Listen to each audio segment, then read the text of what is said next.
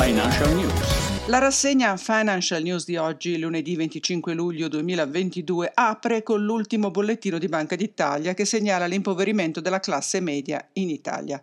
Lo evidenzia nel titolo l'agenzia ANSA, ad esempio, Banca d'Italia, più divari ricchezza, colpita classe media, che aggiunge la Banca d'Italia rivede la metodologia dell'indagine sulle famiglie italiane coprendo in maniera più efficace i redditi alti e aumentando così i divari di ricchezza. La classe media, a causa del calo del valore delle case, ne esce penalizzata e le famiglie più povere invece aumentano leggermente la loro condizione. Diverso il titolo nei quotidiani e nei siti di news, ad esempio DN Cronos titola Banca d'Italia aumentano famiglie indebitate. La sintesi è quella che qualsiasi famiglia si trovi ad affrontare oggi: inflazione, difficoltà nell'accedere a prestiti e mutui e incertezza su come rimettere in riparo i risparmi. BTP, mutui, prestiti, che cosa cambia dopo il rialzo dei tassi della Banca Centrale Europea? La guida per i risparmiatori, scrive Milano Finanza.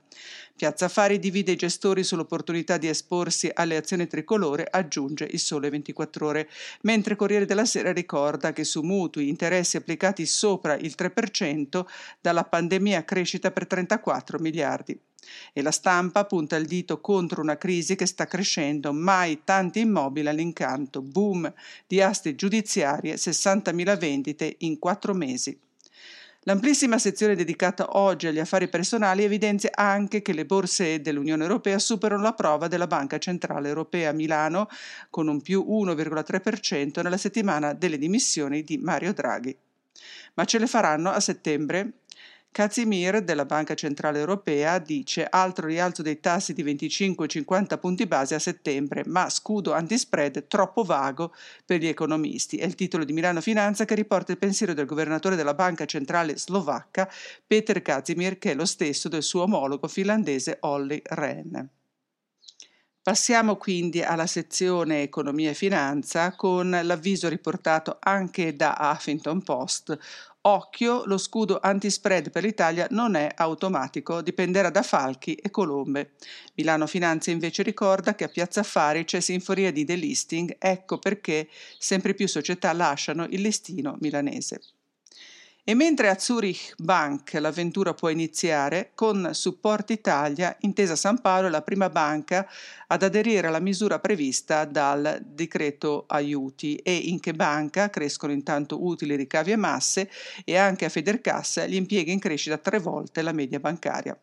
Ma per Banca MPS si allontana l'ipotesi vendita. Il Sole 24 Ore allora si chiede spread, banca e credito, quanto durerà l'eredità del whatever it takes di Mario Draghi? Ma non tutte le notizie economiche sono negative. Lavoro, in 6 mesi creati 230.000 posti, 100.000 in più del 2019, scrivono ancora i quotidiani, riportando dati INPS, Istat e ancora Banca d'Italia. Ma nelle inchieste tornano quelle pessime. Francia e Germania rischiano la recessione, l'economia europea vista dall'indice PMI. E quanto scrive Milano Finanza, che spiega anche che il Purchasing Manager Index, cioè PMI, fornisce una indicazione sull'andamento dell'economia di un paese. Nello specifico, l'indice informa gli investitori sulle condizioni del mercato nazionale, ovvero se l'economia si trova in una fase di espansione, quando il dato supera il valore neutro di 50 punti, o di contrazione, quando il valore resta al di sotto della soglia di neutralità. E la Repubblica rimarca, frena l'industria europea, ora la recessione è più vicina e ammette che le ondate di caldo sono un problema anche per l'economia, a rischio produttività per 2.400 miliardi.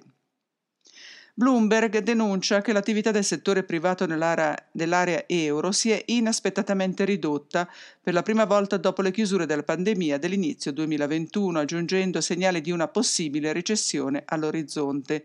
L'indagine sui responsabili degli acquisti condotta da Standard & Poor's Global è scesa a luglio a un minimo di 17 mesi, scendendo quindi sotto il livello che segnala la contrazione. La flessione è stata determinata dal peggioramento della produzione dei produttori e dal quasi arresto della crescita del settore dei servizi. Gli economisti si aspettavano una lieve espansione.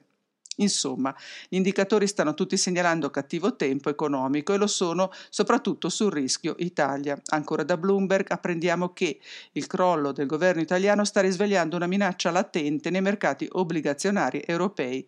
Il credit default swap suggeriscono che gli investitori stanno iniziando a preoccuparsi di una futura amministrazione che possa far uscire o far crollare la nazione dall'euro. Stanno acquistando swap più recenti che offrono una maggiore protezione contro tale evento, facendo salire giovedì il loro premio rispetto a quelli più vecchi e ai massimi dal 2018. Questo è avvenuto dopo che i titoli italiani sono scivolati sulla scia delle dimissioni del primo ministro Draghi, che hanno aperto la porta a elezioni lampo che potrebbero portare a un governo più euroscettico o comunque meno responsabile dal punto di vista fiscale. E allora che fare? Meglio rischiare sulle criptovalute ed ecco che secondo Sky News Barclays sta acquistando una partecipazione in Copper, una società di criptovalute che annovera tra i suoi consulenti l'ex cancelliere Philip Hammond.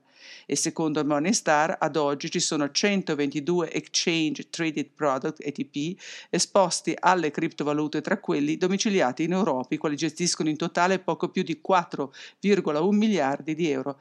Per dare un'idea della proliferazione di questo tipo di strumenti, a fine 2020 se ne contavano solo 24. Oppure si possono scegliere altri mercati, lo ha fatto Amazon, che adesso punta sulla telemedicina e compra One Medical per 3,9 miliardi, oppure investire sull'anti-Facebook e TikTok, ovvero su BeReal, che è l'app più scaricata del momento negli Stati Uniti. C'è ancora che propone il metaverso, che sembra crescere, e Guardia spiega come fare per acquistare casa almeno lì.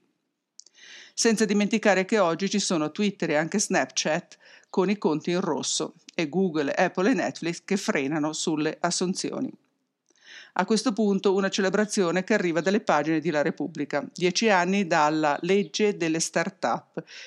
Così è nata la New Economy in Italia. Ma non è tutto, potete leggere numerosi articoli ogni giorno dal lunedì al venerdì sui temi di economia, affari personali, commenti, speciali, inchieste, tecnologia e internazionale tradotto dalla redazione della rassegna Financial News di UF Osservatorio Finanziario, pubblicati in tempo reale appena un articolo viene letto dalla redazione dell'app OF Robin, app che si scarica facilmente dagli studi di Google ed Apple, app indispensabile se si vuole arrivare ai primi sulla concorrenza nei mercati bancario e assicurativo. Gli articoli originali si scaricano nell'app con un tap, il motore di ricerca una serie storica di 11 anni e insieme potete ascoltare questo podcast che grazie al successo ottenuto ho deciso di rendere pubblico su Twitter, i social, Google ed Apple Podcast e come sempre ogni giorno nel sito robin.expert. E questo è tutto per oggi, buona giornata, a domani.